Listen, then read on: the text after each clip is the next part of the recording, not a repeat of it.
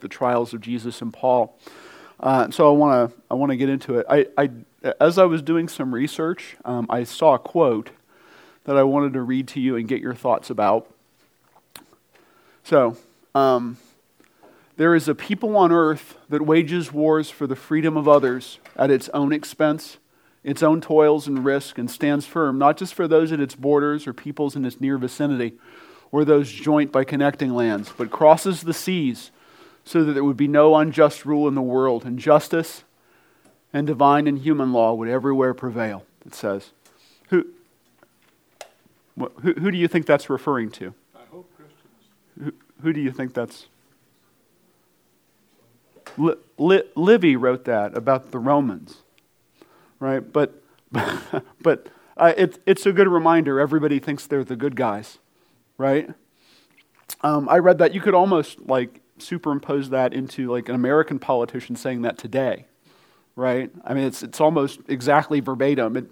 It's worth remembering that there are two sides to every coin. And if you could show the next one, Richard, that this is actually, this is a quotation from Calcagus. He was a Caled plunder exhausted the ancestors of the Scottish people. And this is what he said about the Romans. He said, they seek to enslave him. Neither the east nor the west has been able to satisfy them. Alone among men they covet with equal eagerness poverty and riches. To robbery, slaughter, plunder, they give the lying name of empire. Of those two is very interesting. The world a wasteland, and then they tell us that they gave us peace.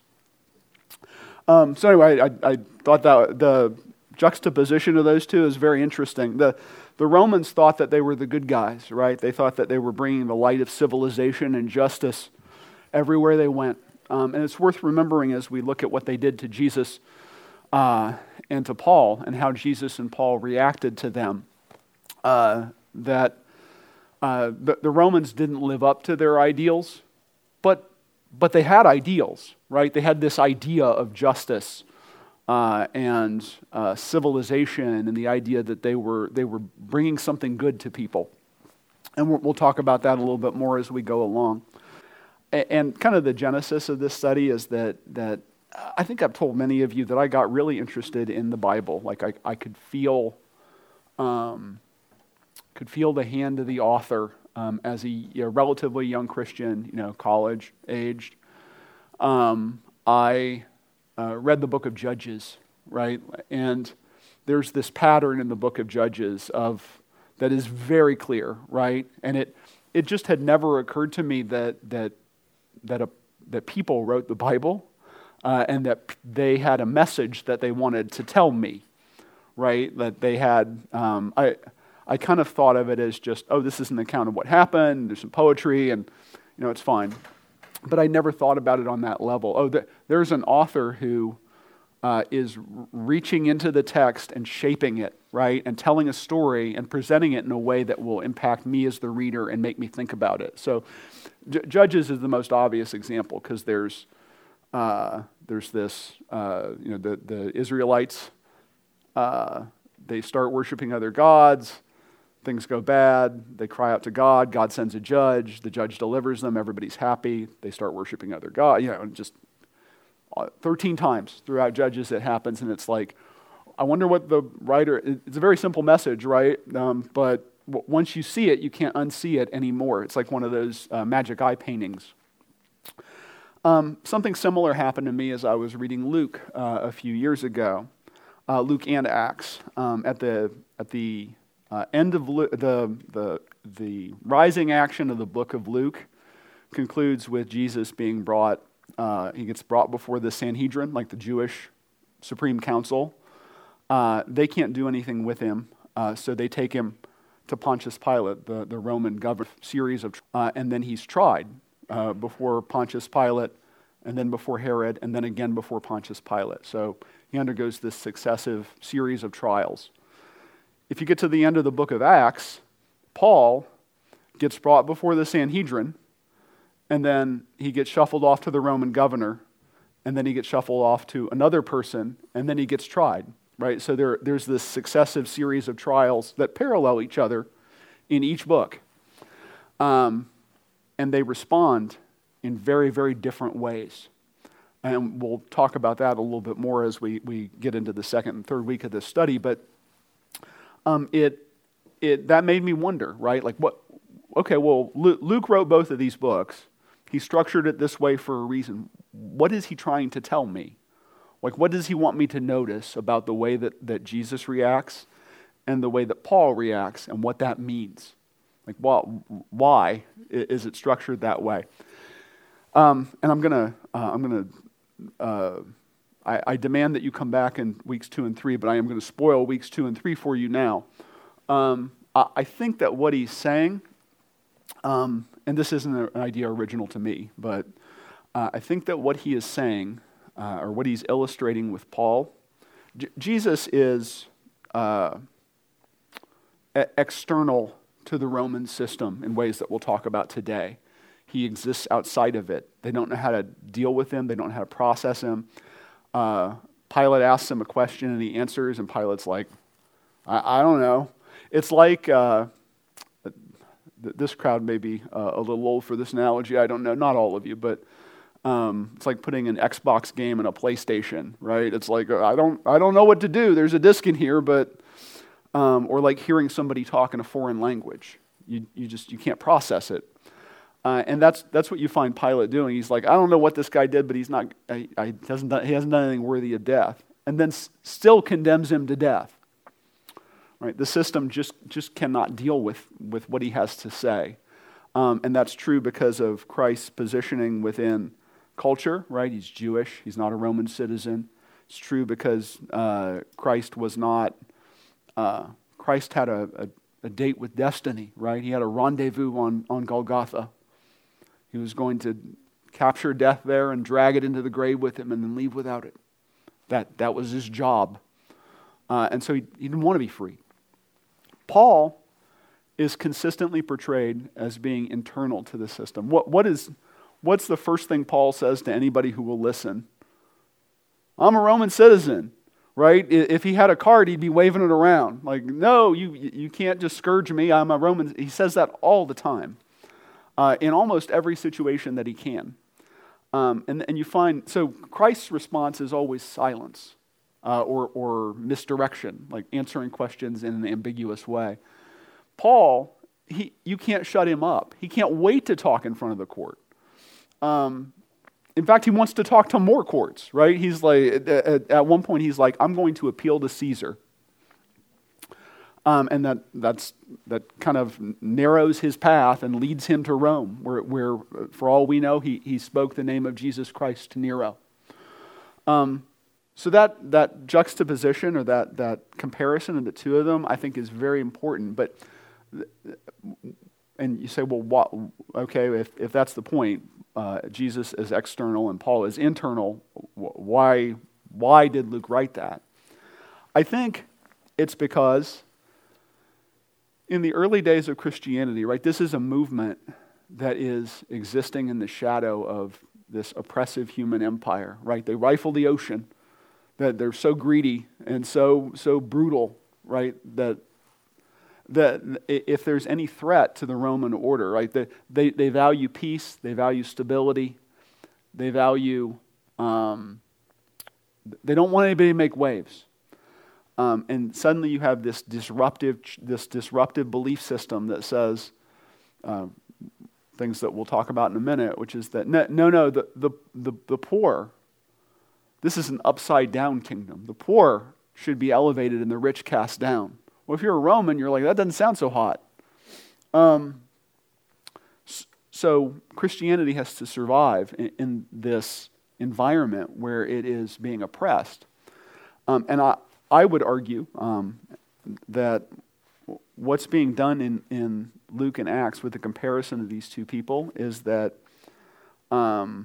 Luke is saying, one, if you are a follower of Jesus, your life will look like his to some extent. But you don't have the option of being crucified and then rising again. So you must find a way to survive. And you will survive and transform the empire by being internal to it, by understanding its systems, by working within them. And coming to understand them in ways that Jesus was not positioned by God to do. So we're going to talk about that.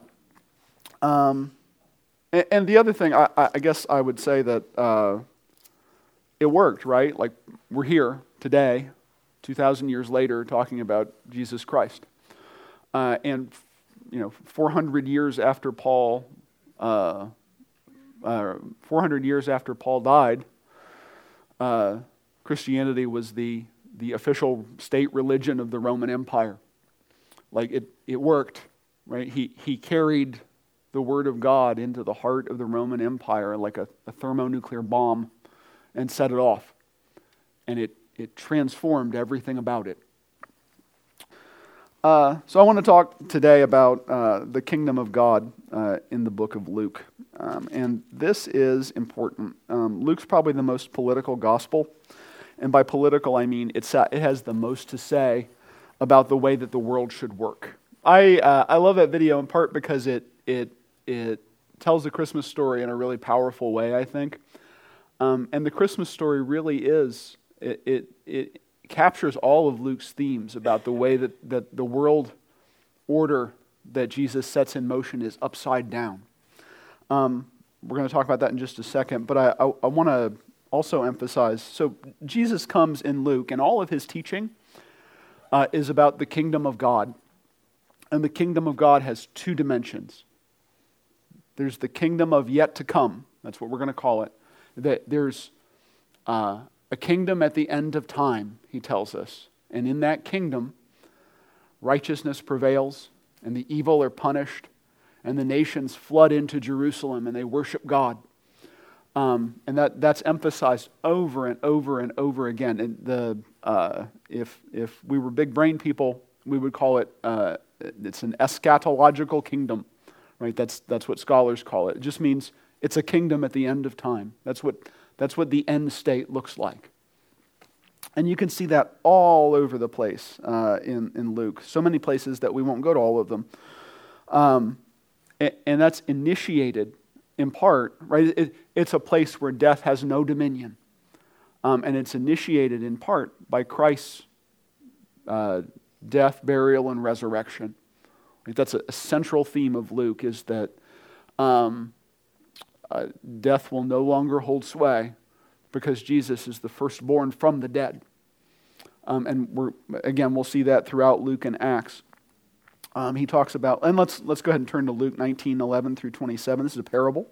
This is a parable that Jesus tells. And the point here is subtle, but I'm going to go ahead and make it anyway.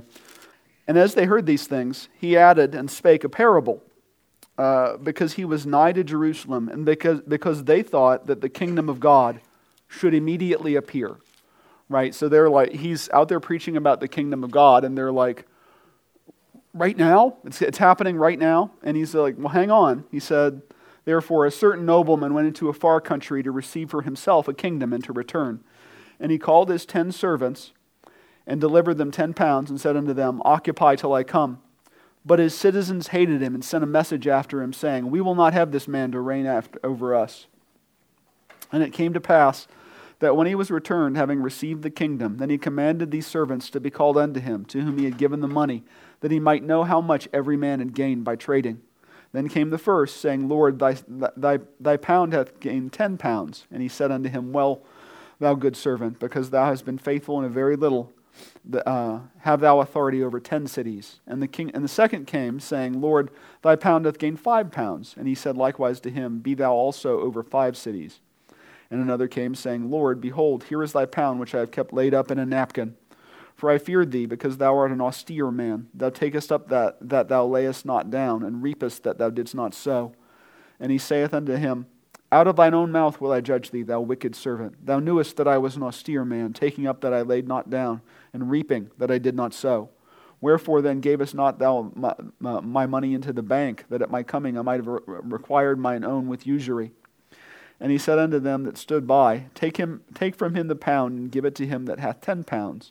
And they said unto him, Lord, he hath 10 pounds.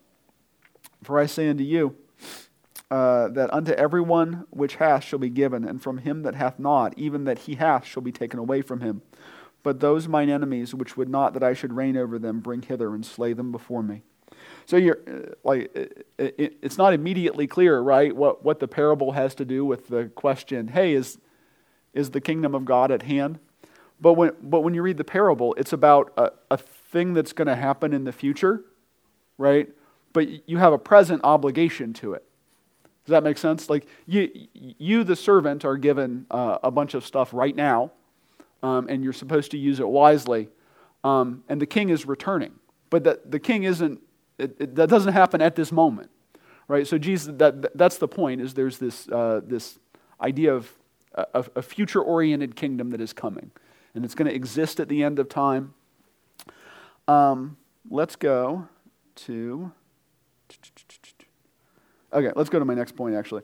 So I want you to hold that in your head, right? The idea that this kingdom is coming in the future.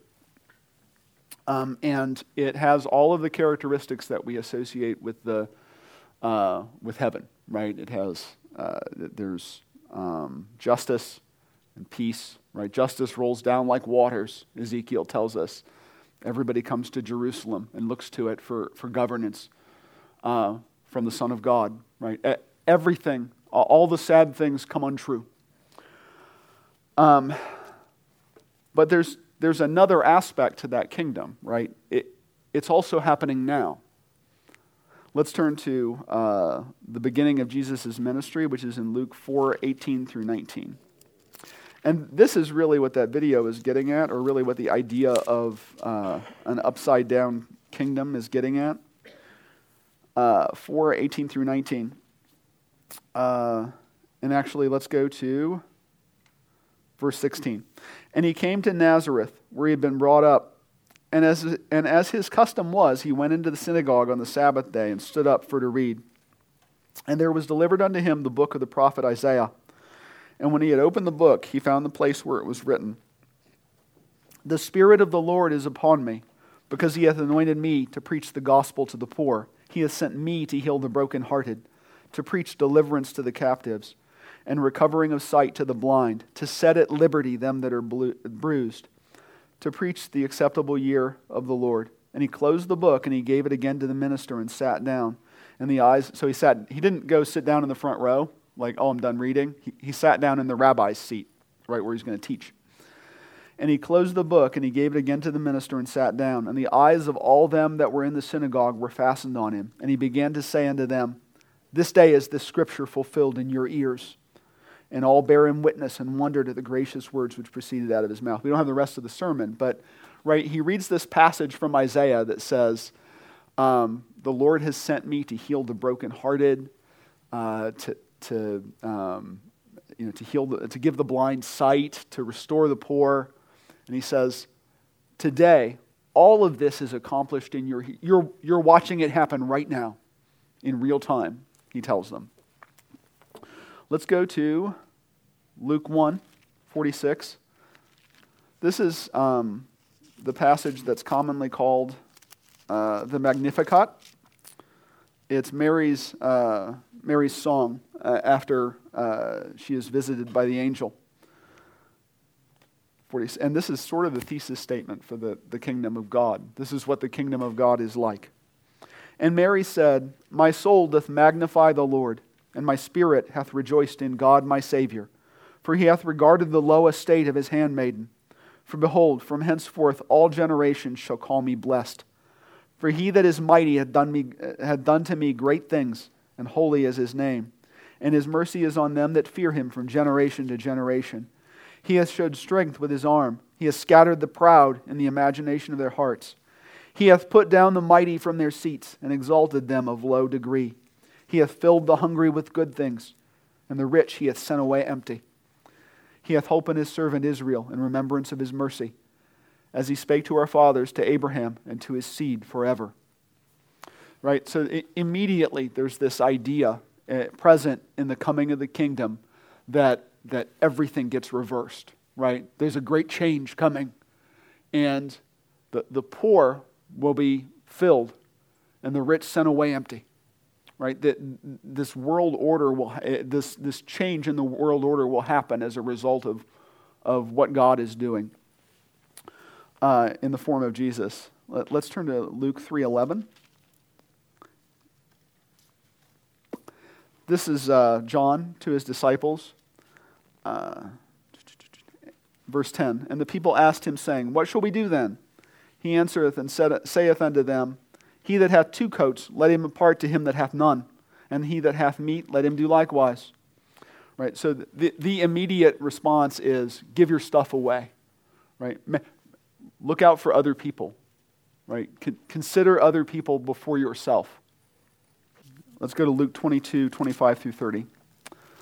Yeah. So these are Jesus' instructions to his disciples about their mode of life. In the Roman system, there was a system called clientele, which we get our word clientele from that. But the idea was that you, as a rich person, would be a patron for others, and it in many ways bears a huge resemblance to like what we think of as like mafia culture. Like, I'll do you. I'm going to help you out, and you owe me. And you say, well, what do you owe me? And I say, well, maybe you'll do me a favor sometime, right? Like that. That's really how it worked. Like a person who had a lot of money, a lot of social status, and a lot of substance, would gain more status and more favor for himself by doing things like holding feasts, by establishing himself as a patron of various persons in his neighborhood, and then they'd owe him a favor, right? And eventually he might call that in. So this network of clients and this network of patrons is kind of how power happened. And Jesus says in verse 25, he said unto them, the kings of the Gentiles exercise lordship over them, and they that exercise authority upon them are called benefactors, right? They're patrons. But ye shall not be so. But he that is greatest among you, let him be as the younger, and he that is chief as he that doth serve. For whether is greater, he that sitteth at meat, or he that serveth? Is not he that sitteth at meat? But I am among you as he that serveth. Ye are they which have continued with me in my temptations, and I appoint unto you a kingdom, as my Father hath appointed unto me, that ye may eat and drink at my table in my kingdom, and sit on thrones judging the 12 tribes of Israel. Right? That they like him are to be servants, right? And by being servants, right, in the upside down kingdom, right, you get to be a king. But first you have to be a servant. One more, and then as we turn to Acts, 2 books over, you will see that they actually executed this in real time in their in the first believing communities. So Acts 4:32, and the multitude of them that believed were of one heart and of one soul. Neither said any of them that aught of the things which he possessed was his own, but they had all things in common. And with great power gave the apostles witness of the resurrection of the Lord Jesus Christ, and great grace was upon them all. Neither was there any among them that lacked, for as many as were possessors of land or houses sold them, and brought the prices of the things that were sold, and laid them down at the apostles' feet, and distribution was made unto every man according as he had need. Right? So their mode of life tracked exactly with what Jesus had said they should do, right? Which is, don't worry about things, right? Don't get too uptight about it. Sell what you have, right? And work together so that no one lacks anything. Why? Because the ones who are on the bottom are going to be on the top in the coming kingdom, right? It's an upside down kingdom. Don't look to put yourself above others. So I want to tie those two things together. We talk a lot in evangelical and kind of modern Christian culture about, we're very worried about whether people are going to heaven when they die. And that's okay, right? That is a concern, for sure. People have to come to a believing knowledge of Jesus Christ. But we talk about that a lot. When I read what Jesus had to say in the book of Luke, in John and Matthew and Mark. What I see him most concerned about is bringing heaven to earth, right? In your actions, in your attitudes, and the way that you treat others. Being a Christian, being a believer, is like being a time traveler. You say, what kind of crazy thing is that? Well, you have glimpsed a kingdom from the future and sworn your allegiance to it. It's your duty now to act as if that kingdom exists in the present age and to treat people like they will be treated in that kingdom, right? That's why it is so important that we model Jesus and not be respecters of persons, right? That's why it is so important that we look out for the marginalized and the poor people in our communities and help to raise them up. That's why the material service of the church is important. It's why we do a lot of what we do. It's because Christ's kingdom is a kingdom of nobodies. And the place to start is to realize that you are nobody, right? Like if that requires you to get rid of your stuff, you should take a long, hard look at your stuff. I like stuff. Don't get me wrong. My wife can tell you I spend an inordinate amount of money on all kinds of useless stuff. It's like we all do, probably. We live in an age of material wealth. But if that's an impediment, or that makes you look at other people in a way that is not sanctioned by the kingdom of heaven, you ought to give it up. Our duty is to live now as if the future age has come, as if it exists among us at this moment.